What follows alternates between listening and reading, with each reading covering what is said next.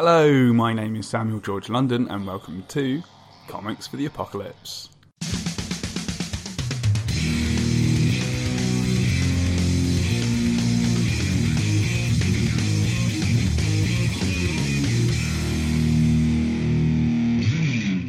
On today's episode, I speak to comic book artist, writer and exceedingly nice chap, David Robertson, about what comics he would take into the apocalypse.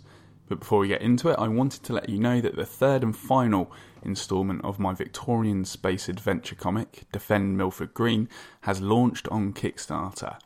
If you like the idea of Star Trek with a Victorian twist, then feel free to check it out by visiting signalcomics.com/defend or by simply searching Defend Milford Green on Kickstarter. Now without further ado, on with the show. Hello, David Robertson. How's it going? Hi Sam, it's going well. How are you? Yeah, pretty good. I moved house over the weekend, so I'm a bit frazzled. Kind of got boxes everywhere. We're half unpacked, so that's not bad going. And yeah, just a bit, worn down to be honest. But it's good to be in the new place, basically. How about yourself? Yeah, I'm very well. I've been working away on things, and I'm just thinking, we moved house about 10 years ago, and I'm sure I've still got boxes waiting to be unpacked through there.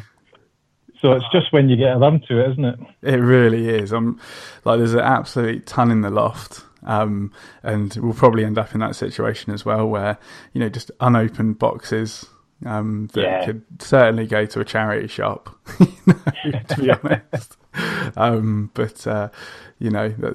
That's modern life for you, isn't it? It's good you've still got energy to do your show, though. Yeah, well, this is a nice relaxing break for me, away from all that stuff. So I'm very, very happy to have you on, David. And for those that don't know, what do you do in the world of comics?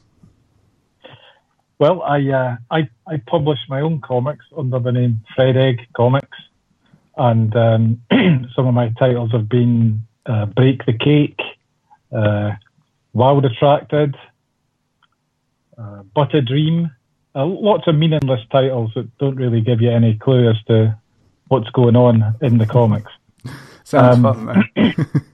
Yeah, I just always loved comics, always made them, so I just keep on going. And I also do the podcast, That Comic Smell, and I write articles for different magazines and things as well. So I just try to get involved with comics as much as possible. Nice, too right. And where can people find you online? Yeah, you can Google Fred Egg Comics. I've got a blog and a website, and I update both of them quite regularly. And I'm on Twitter and Facebook and all that stuff as well. So excellent. Come find me. Yes, exactly. Come at me. For those listening, you can click through to those links which are in the show notes. So you can go straight through and follow David on Twitter and check out his blog and all of his comics and whatnot as well. Unfortunately, I do have some bad news for you. And some breaking news that's just come on the TV, actually, that there's an asteroid heading straight for Earth, unfortunately. And specifically, it's going to be, the impact zone is going to be in Scotland somewhere. Yeah, unfortunately, I'm afraid, David. Sorry about that. And so my first question for you is what's your plan of action for survival before the asteroid impact and after? Well, before, I think my plan will be to stand outside the shadow of the asteroid as it's coming down. Yeah. And that'll be my first plan, and hopefully that'll work. But after that, once most everything's been flattened and I'm still alive, I was thinking about the topic of your podcast, the apocalypse, and it's not a form of reading I really engage in, Right. hiding from zombies and all that kind of thing. Yeah. And I was trying to think, what books do I read like that? And one I liked was the Purple Cloud. I don't know if you know that one. Oh, no. It's one of these. The kind of categorise them as last man on earth books. Right. So everyone is dead, and it's only you now. I see. So this entire novel by M.P. Shield it was, and it just follows him going all around the world and what he does with nobody else on the planet, and he spends a lot of time burning things down. Sure. So that sounds good to me. I'd like to burn everything to the ground. Awesome. Is that a survival plan, though? Yeah, because I'm still alive. Well, yeah, exactly. Everybody in Scotland is dead. It gives you purpose, Can I ask for a bigger asteroid so it just kills everyone on the planet? Yeah, sure, man. Why not? It's your apocalypse. Yeah, please. Can I have that, but somehow it misses me? Yes. Oh, yeah. Absolutely. We can sort that out. Not a problem. Not a problem. Are there any particular things that you'd want to burn down straight away, or? Well, I would be able to just pick anything at all in the entire world, would I? Yeah. So I could just take my, who knows? What about 10 Downing Street? I could just make my way down there and explode that. Done. Yeah. Why not? Too right. Yeah. Yeah. That'd be a lot of fun. That'd be a lot of fun. Yeah. I'd recommend giving that book a read. It's very interesting. Cool. And that was called Purple Cloud, was it? Yeah. Interesting. Yeah, it's one of these old sci-fi classics from, almost 100 years ago. Wow. Excellent. I'm always interested in the past versions of the future. That's an interesting thing.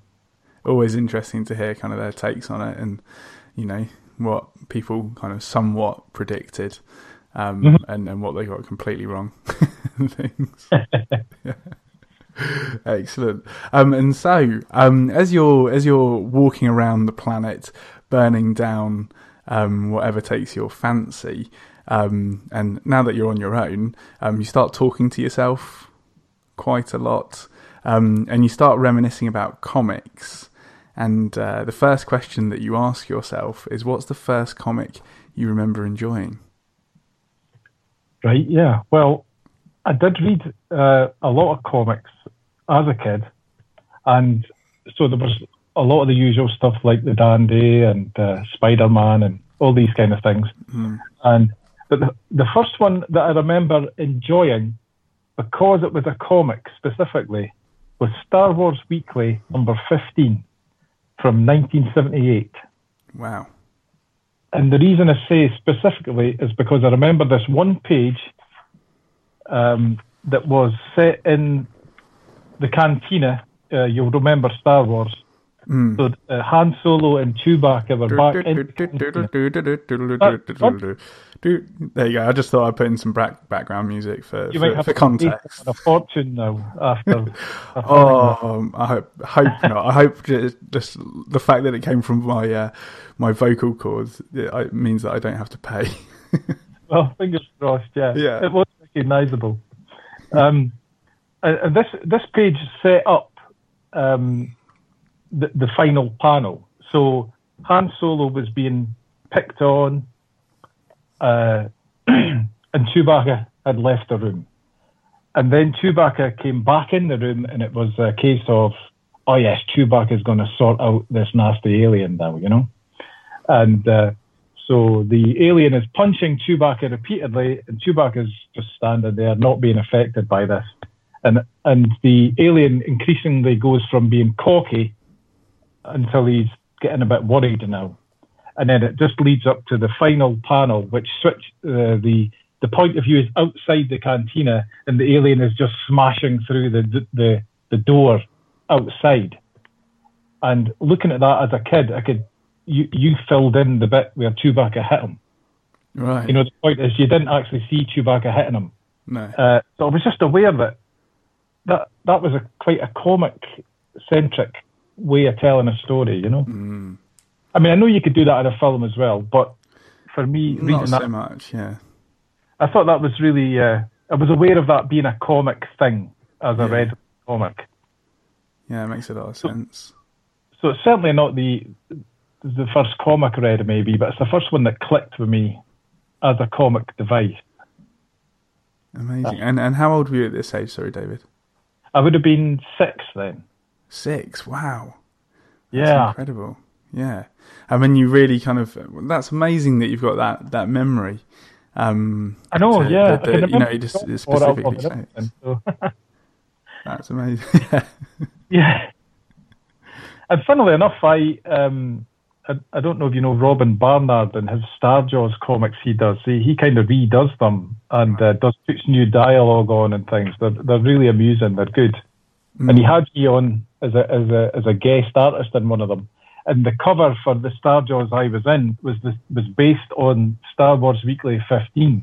So I was delighted with that. It was almost like I was getting to be in my childhood comic. Oh, that is so cool. Awesome. And so at the age of 6, were you starting to draw comics yourself or anything like that? Yes, absolutely. I mean, when you're at school, it's part of what you do, isn't it? You write stories and you draw. So I was doing all of that at home as well and enjoying it.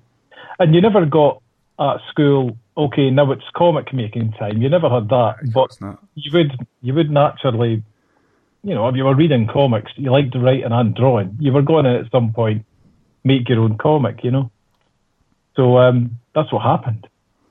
Wow. And yeah, that was at primary school by the sound of it.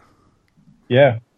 Awesome. And then did that continue kind of through secondary school or high school? Yeah, it did. Yeah, I never really stopped. No. I just kept doing it, And there was never much interest. If anything, there was almost kind of art teachers and things didn't really want you wasting your time with that. Certainly when I was at school. And English teachers wouldn't really even see that there was any merit in writing a comic, really, Right. I mean, we could see it's a kind of a different language of writing comics, but I think the English teachers would see it as just being kind of a waste of time or not real writing or something. Classic. So I just carried on with no interest from anybody, The situation has continued to today, really, Yeah, it does. I'm hoping that it's getting more and more accepted as a legitimate form of literature. I think you're right. Storytelling. Yeah, it's certainly increasing. I think we've got a long way to go, unfortunately. And there's so many great comics coming out all the time that it just can't get. I don't think it can help but get better. Yeah, 100%. And so when did you publish your first comic? When did I publish? Now let me think. Probably, funnily enough, the last book I did, But a Dream, was a collection of stuff I did in the 90s. It would have been. So probably, but I was in my 20s by the time I was photocopying comics up and taking them along to the comic shops and things like that. Oh, great. So you're right in amongst it in terms of photocopying and stapling yourself and... Oh, yeah. The first few I did were certainly after hours at work, Right. With the work photocopier. No, awesome. Yeah, just wait until everybody gets home. Yeah, I'm sure you'll be all right now. Yeah. I did get to a certain point where I thought, I think I maybe need to stop this because if I get caught, this is like theft, I got to the point where I was more responsible in life, and I thought I can't really afford to be sacked from this job because photocopying. Because when you're doing comics, it's not like 10 photocopies. It's more like a 24-page comic. Yeah. You're doing 100 of them. I mean, it adds up pretty quick. Oh, for sure. Well, I mean, it started you off. Yeah.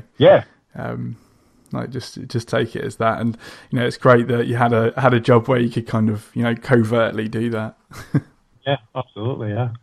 Awesome. And so your mind moves on to another question. Whilst you've just burnt down 10 Downing Street, and that question is, what's the funniest or comic that made you laugh out loud the most? Well, like all these questions, there's lots of different answers, isn't there? But you find you have to settle on one. So I went for the Perry Bible Fellowship. Right. Nick Gurevich, which was a webcomic that was running in the early 2000s. And there was loads of webcomics, and I wasn't really down with most of them. None of them really clicked, but I found this one every day. It was, a completely different art style. Yeah. And such a good artist and so funny. And the humour just clicked with me. It was hilarious. So, you were almost guaranteed a good laugh, and also a good laugh at how clever it was and how well drawn it was. And then such that, a few years later, Dark Horse brought out a collection of it. So it's a really nice book as well now. Mm. So that's a great collection to have a read of. So funny. And I was actually at Thought Bubble a few years ago, and Nick Gurevich was there, but I hadn't seen him on any of the, the leaflets or the... Yeah, no big from here there. Yeah. So I just was just walking around seeing who was there, Yeah. And then suddenly it was like, what? There was all these prints of Perry Bible Fellowship on a table, and some guy just stood there, I thought, what's he doing selling these, And then it sort of slowly went, what? He's like, Nick Gurevich. And he was like, yeah, hello. Oh, man, I nearly fainted on the spot, Awesome. That is so cool. But yeah, shame that they didn't kind of, promote the fact that he was going to be there. But well, I'm sure they did, but I just missed it. Yeah. To me, he was the biggest draw of the whole thing. Right, wow. Cool. For me, and it was. I said to him, I had no idea you were going to be here. And I said, if I'd known, I would have brought my book and you could have signed it. And he went, not a problem. And he had this piece of paper and he just ripped a square off it and wrote on it with his pen. Awesome. He signed this bit of paper and wrote 100% authentic signature. He goes, there, put that in your book. Brilliant. Have you managed to put it in, or is it just it's in the book. Yeah, proud of it. That is awesome. I liked that he said it was 100% authentic in case anyone was unsure, Absolutely. Yeah, that's a nice little touch, that, isn't it? That's fantastic. Yeah. Perry Bible Fellowship has come up once or twice before. I hadn't been aware of it before. But having come across it in another episode, it's amazing, really, and incredible that one guy can kind of be so versatile with his art and everything, and land a joke every single time. Yeah, and the jokes are also funny, and often you get to the punchline and then you have to go back and look for things that were in earlier panels, and that makes you laugh again. So it's just great stuff. He was my favourite of the web comics. I think they're all still up there on his website. Yeah, I think they are. If you Google Perry Bible Fellowship, it will come up, and kind of go through them all if you want. Because they're the type of thing that are types of jokes and things that are completely timeless, really. Yeah, absolutely, yeah. Yeah, they're not really set in 2002 or something, and so you don't get them anymore. Yeah, they are timeless. Definitely the type of thing that you can kind of revisit again and again and again. Yeah, absolutely. And so your mind wanders again onto another question, and we switch gears in terms of emotions. And you ask yourself, what's the saddest or most upsetting comic that you've read? Yeah, again, I was thinking of a few. I was thinking of Mouse, which most people will know, because there's some really sad sections in that. But what I landed on was Rosalie Lightning, Tom Hart. Yeah. because I'd read his stuff, his Hutch Owen comics that he did, enjoyed them. But then, of course, he had this terrible tragedy in his life where his very young daughter died. And even when you hear, he's done a comic about that, before you even go into it, that it's going to be, very emotional and a notable piece of work. And I did get it, and I was reading it in that mindset, and it's just so touching, and it's because it's so personal as well. So there's nothing fake about it. It's really, really honest. He's still, because he is a great cartoonist anyway. The storytelling is just really, you just breeze through it, and in a way, you're reading it waiting on the sledgehammers hitting you, and they do, but what an amazing piece of work to do after a situation like that, and a situation he's still in, Yeah, because he says things like, his best, most cherished memories of his daughter are also the ones that are so painful, at the same time. So, yeah, that's really sad. For that question, the saddest book, I have to go for that, really. Yeah, it's one that I've been meaning to read, although I'm not sure I'm brave enough to actually read it just yet, because my daughter is 2 and a bit at the moment, so that would really pull at my heartstrings, I think, that type of book. But I mean, what a courageous act by Tom Hart to actually take that upon himself to write a story about that and draw it as well. Yeah. That must have been really, really difficult. Yeah, it is an amazing, unique piece of work. Yeah, absolutely, isn't it? So moving on from that, your mind asks yourself, what's the scariest or most horrifying comic that you've read? Well,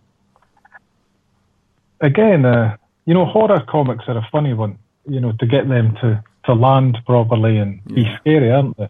Yeah. I was thinking of a few, but then what came to mind was From Hell, Alan Moore, Eddie Campbell. Yeah. And, there was just, I bought this as it was coming out, issue by issue.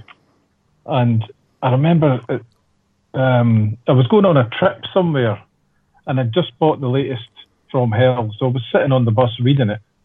And it just so happened it was the issue where it goes into great detail with one of his murders. One of Jack the Ripper's murders in the room, and it's practically the whole issue. You see all the detail because he had the whole evening in this room to cut this body up, and so it's all these details. And it was the thing where I was sitting on the bus reading it, and then I thought, if anybody's looking at me reading this, they're going to wonder what on earth I'm looking at here. Yeah. This kind of torture porn thing. Oh no. But that was a horrific issue, and then there was another aspect of From Hell that in the middle of all this, Gull, the murderer, he often has these hallucinatory kind of episodes, and his consciousness is going into the future and things like that. So suddenly he's in a room and there's people with computers and mobile phones and all that. And I remember reading that, and that threw me again. It was really what is going on in this comic? It was eerie, and it was you were really unsure what on earth was happening. And he would be walking about the streets, and then he'd see modern day buildings way back then. So that was to me horrific. His other one he did, the Neonomicon, that was horrible as well. Alan Moore's other one. I don't know if you read that one, but that was really awful. And in fact, so much so that I'm even reticent to talk about it. Fair enough. There you go. I brought it up there without even thinking I was going to, and then I thought, no, I'm not out to describe what's We'll going on in sidestep that one. But Alan Moore certainly knows how to set a tone, doesn't he? Yeah, you're right. I think he sat and thought, well, if I'm doing a horror comic, it's going to be horrible. Yeah, You know, exactly. let's go. No messing around. Yeah, no doubt. That art, the Eddie Campbell, I always think it's funny that he's such a perfect fit now. It seems obvious going through it. But when you read his own comics on his own, the tone is it's more breezy, it's more light. It's whimsical. It can be serious topics as well, but he's just got quite a light touch. So I don't know if I would have ever thought of Eddie Campbell for a Jack the Ripper comic. But Alan Moore had that insight to be able to picture it, and it came out brilliantly. Well, yeah, it's a classic, really, isn't it? For comics as well. So, great pick. And so we move on to a new question, and you're going to be the first person to actually answer this one, because we haven't had it before, and it's something that I've been meaning to add to the show for quite a while, and that is, what is your favourite cover? Okay. Well, I hope I answered this new question to your satisfaction here. The pressure's on, I feel. The one I'm going for is an Ian Kennedy cover that he did for the Eagle back in the 80s, and he always did the painted stuff, and this cover shows the Mekon firing Dan Dare firing his laser pistol at the Mekon, and the Mekon's in the foreground, Dan's in the background. And there's loads of covers I could have picked. There's even loads of Ian Kennedy covers I could have picked. But I picked that one because I had always known for years that Ian Kennedy worked for DC Thompson's, which is based here in Dundee. And so I'd always kind of wondered about that. And then one day, like years and years later, I just thought, I'm going into DC Thompson's office today. I was into Cool. just minding my own business. Yeah. And I thought, right, yeah, I'm going in there. And I just went in and it was basically like, hello, bring me Ian Kennedy. Amazing. And of course I went in and the person on reception had no idea who that was or what was going on, But eventually they did put me through to the commando office, and I was speaking to them there, explaining that I wanted to see Ian Kennedy because I had done some writing for different comics journals and magazines and things. So I thought, well, I can tell them, I want to do an interview, and then they might entertain that. Yeah. So they did. They sent my details to Ian, and then it was up to him if he was going to phone me or not. And a few weeks went by, and he did phone. Cool. So that's nice. I kind of got to know him. Went up to his house and things, and had a chat, and then interviewed him. And then as it went along, I thought I'd quite like to get Ian to, commission him to do me a Dan Dare painting. And so he said, yeah, okay. I mean, yeah. And so as a model for it, I used this very cover we're discussing from the show. I said, can you do a new version of this, And so he did. So it now proudly is in my room next door, all framed and everything. So that's why I've gone for that cover. That's really cool. I've managed to find it, the actual cover, and it's pretty rad, isn't it? Yeah, it's good, isn't it? Like with the Mekon kind of hovering just above Dan Dare and all green and glowing and everything. Yeah. And the captions are that Dan Dare saying "Prepare to die, Mekon," and and the question on the front cover is, "Will Dan Dare triumph at last?" Yeah. Very cool. I think we all know the answer, don't we? Yeah, he didn't do. at last. Yeah. No, unfortunately not. I think once it happened, he shot him. He went, you fool. I have a force field. It was something like that. What are you doing? Yeah, of course it was. Yeah, you got to hook people in there, haven't you? Yeah, it certainly worked. And look at that, 20p. 20p it is. That's incredible, isn't it? Just imagine if comics were 20p today. That would be something else. That Star Wars Weekly number 15, that was 10p, I remember. Oh my gosh. Yeah, the inflation has gone through the roof. Hasn't it? Gosh. Yeah. Yeah. And so we move on to our next question, which is what's the most meaningful comic to you? Mm-hmm. Well, this question, of course, is open to a lot of interpretation, isn't it? You've left it up to your person to figure it out, I think. So I decided to think of a comic that actually deals with the meaning of life and is quite philosophical and is overtly about those topics.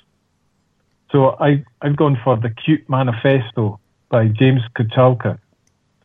And this book is full of his thoughts on life, art, anything he thinks of is in there. And it's just such I really love Kochalka anyway.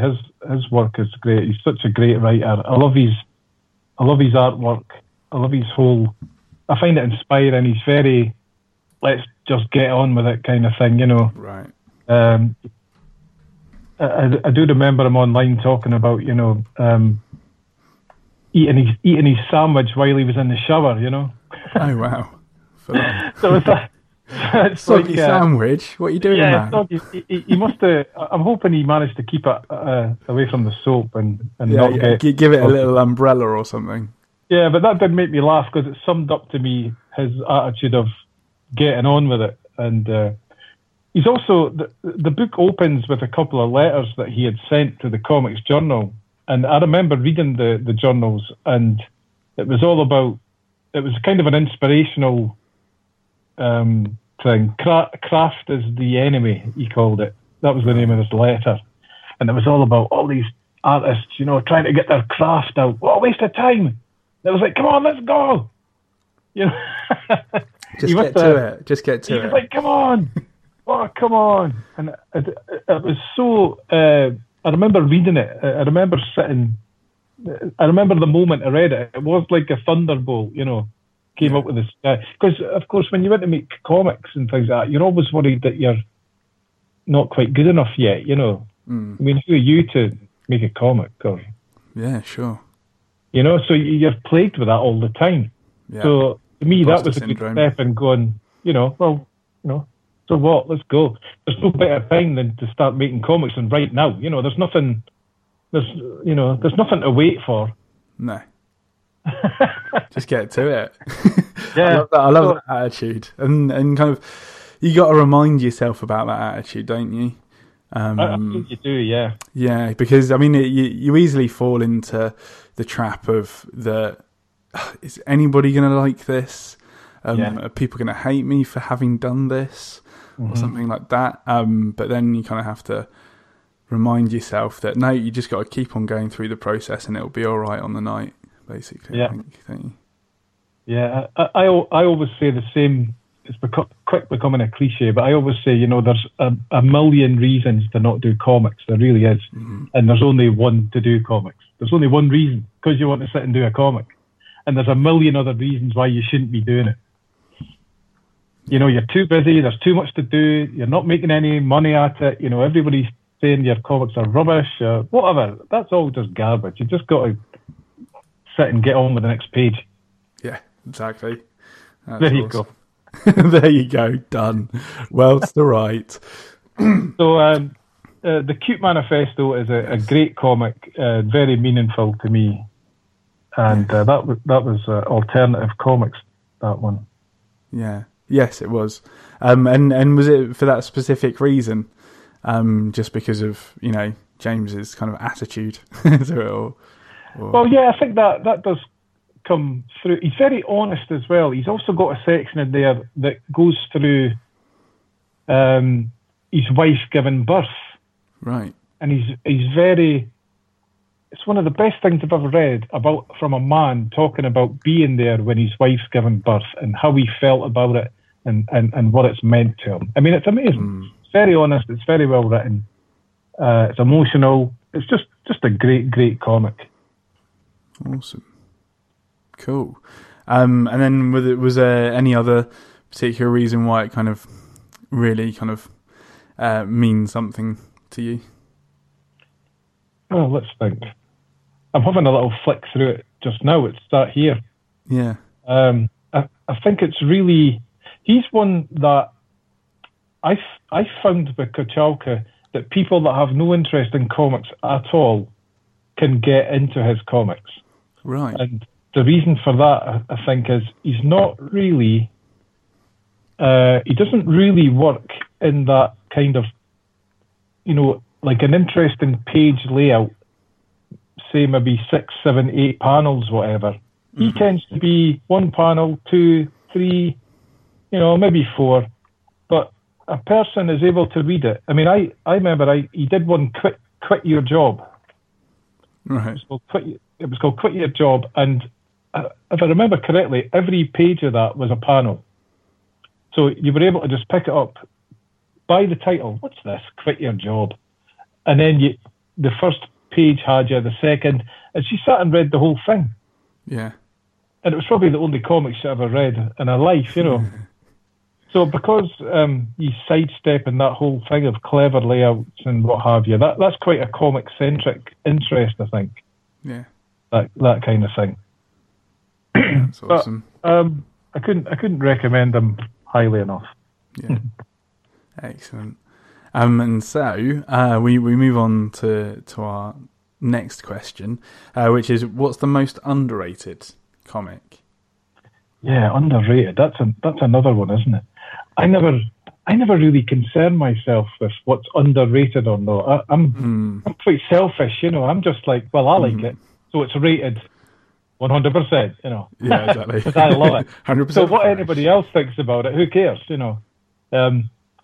So I was struggling a bit to come up with it, but then I did think of Peter Bagg, who, again, to say he's underrated is kind of ridiculous, because he's very well known. He was one of the big Fantagraphics cartoonists, a lot of success starting in the 80s, 90s, and his comics chimed in with that whole Seattle grunge scene, coincidentally, because he happened to have moved there and was making comics based there, and then all that grunge scene exploded.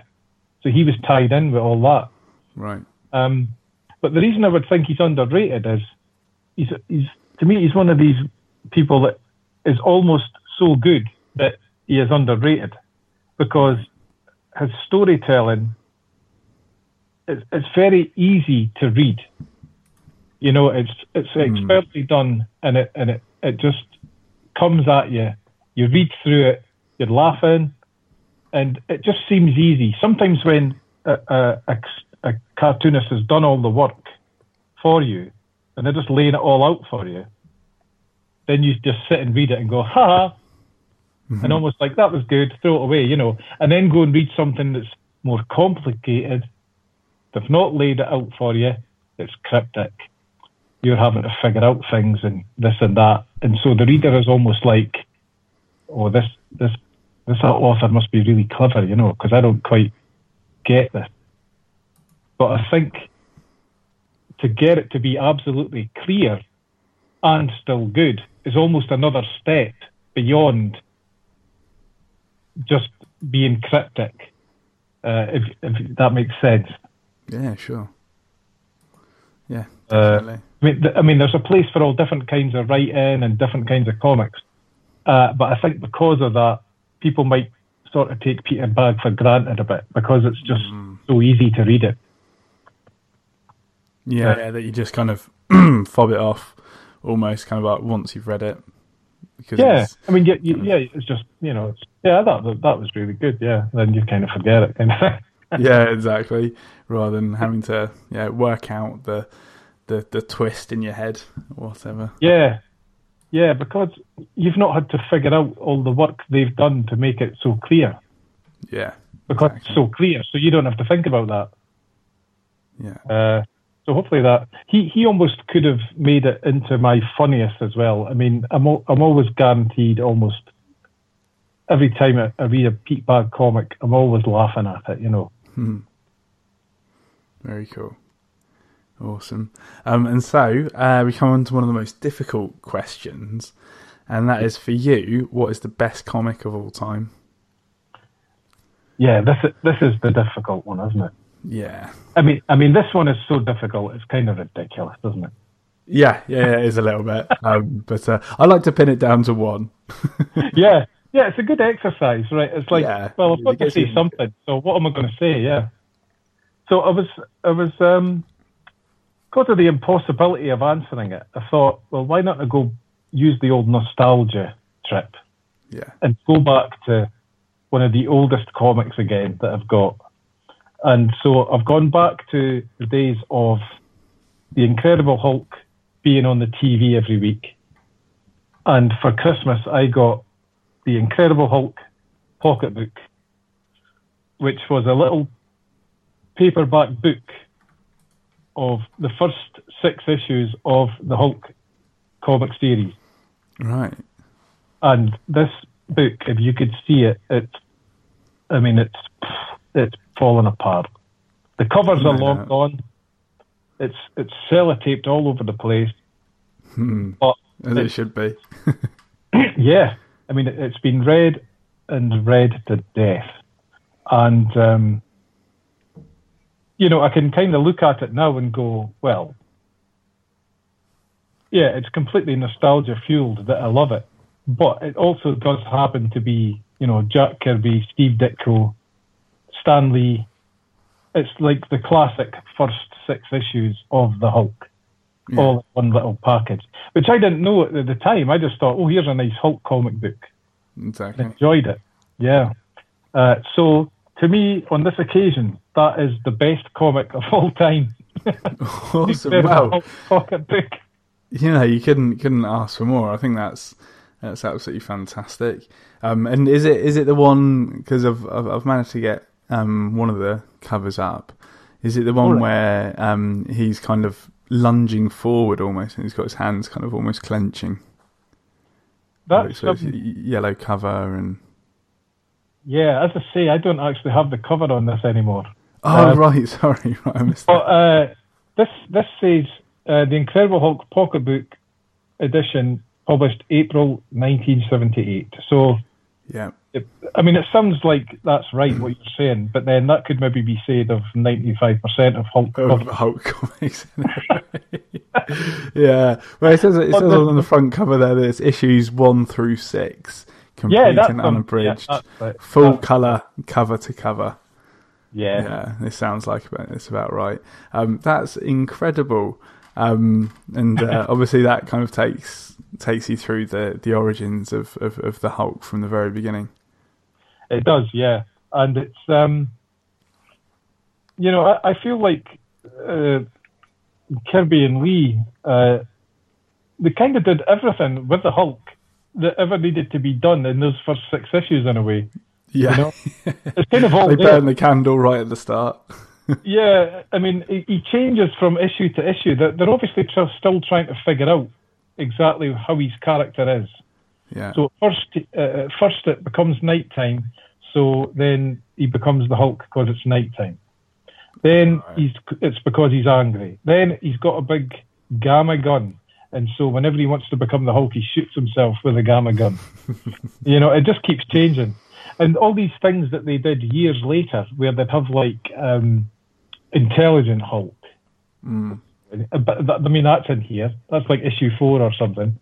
And then they had a Gladiator kind of World War Hulk kind of thing. Yeah, that's in here. He does that as well. It's all in the first 6 issues, I think. And then just recycle. Yeah, I think so. Yeah, pretty much. Yeah, great book. Yeah, yeah. Oh, that's fantastic, and it fits in your pocket as well. Yeah, it does. It's so small. The pages are printed so small. It's just like a normal small paperback. The type, it's tiny, Yeah, I And bet it is. I can actually remember my parents being worried about me reading it, for my eyesight. Yeah, maybe they were right, because I'm struggling to see it now. No doubt, if it's pocket size and it's kind of, being resized from an American-sized comic, it's going to be pretty tight on the lettering. It's also got another page in here that is similar to the Star Wars one, where you see the Hulk inside a big tent, and then he punches this guy, and then it's outside the tent, and the character comes flying out, through the tent. So a similar idea there. Nice, that's awesome. I'm gonna have to try and find that. I wonder if that's worth anything these days.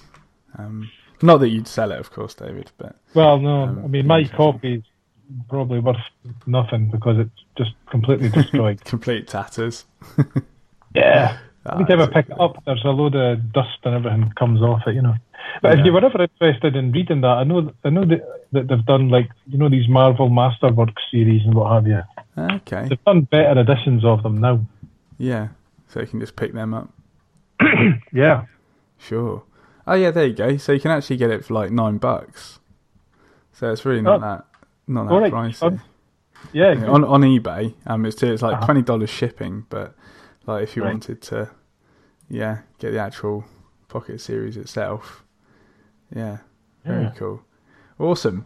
And so we come on to our final question in regards to comics, and that is if you could only take one comic into the apocalypse from this list. And carry around with you whilst you burn the planet, which would it be? I think I would have to go for the Cute Manifesto. Yeah. Because it is so in tune with what it is to be alive, Yeah. Not to be over the top about it, but it's just such a great book.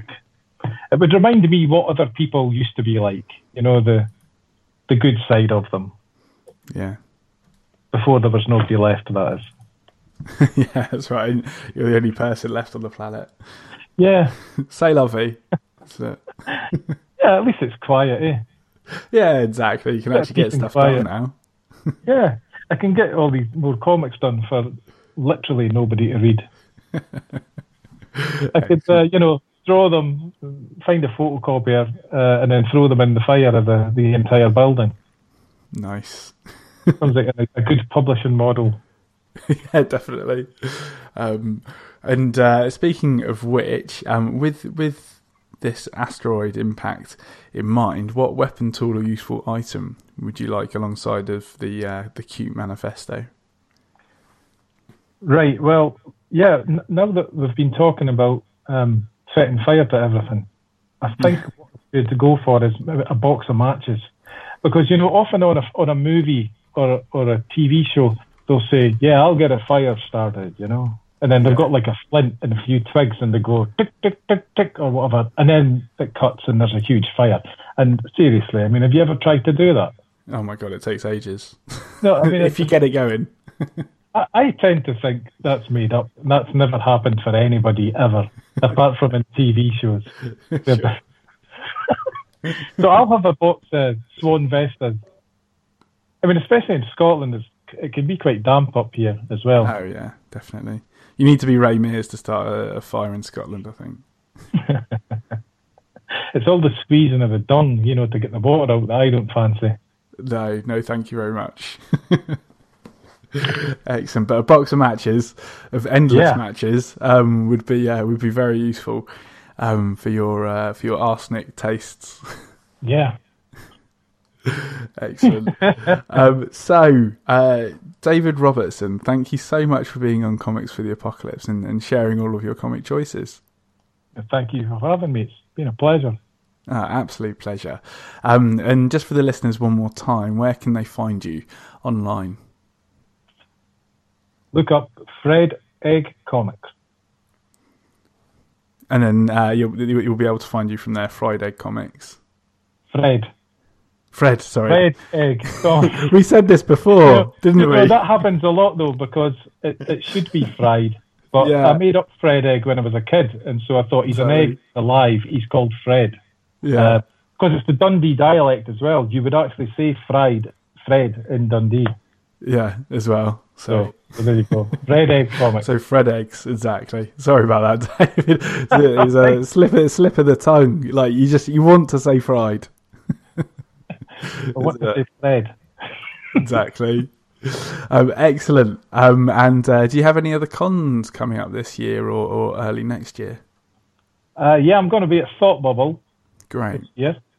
So I've not been there for a couple of years. I've not actually been since it moved, so I'm looking forward to the new Harrogate, isn't it, this time? Yes, correct. Yeah. So I'll be tabling there. So yeah, come up and say hi. Are you going to be there? Unfortunately not. I was there last year, but okay. I didn't manage to make it this year. So I'm going to have to wait until next year, perhaps, to meet face to face. Well, yeah, I'll catch you at one of these things, one of these days. Yeah, one day, definitely. Yeah. And then, do you have any others coming up early next year, or? Nothing planned for next year yet, so we'll see. Usually, like to go to a couple of things a year, so we'll just see. Either I go myself or with the Comic Smell guys, go for a day trip, you know. Yeah, too right. Nice. Thanks again for your time today. It's been an absolute pleasure, and hopefully our paths will cross at a con at some point in the future. Look forward to it. Thanks a lot, David. Bye. Bye. Thanks again to David for being on Comics for the Apocalypse today. It was an absolute pleasure. If you enjoyed the show, please leave a review for us on iTunes or whichever podcast service you use, as not only will it let me know that you liked it, but I believe that it helps make other people aware of the show as well. If you'd like to check out David's work or follow him on social media, those links are in the show notes, along with all of our own links to the various areas of the internet. And finally, as long as the apocalypse doesn't come to pass in the next week, I'll see you next Monday. Bye for now.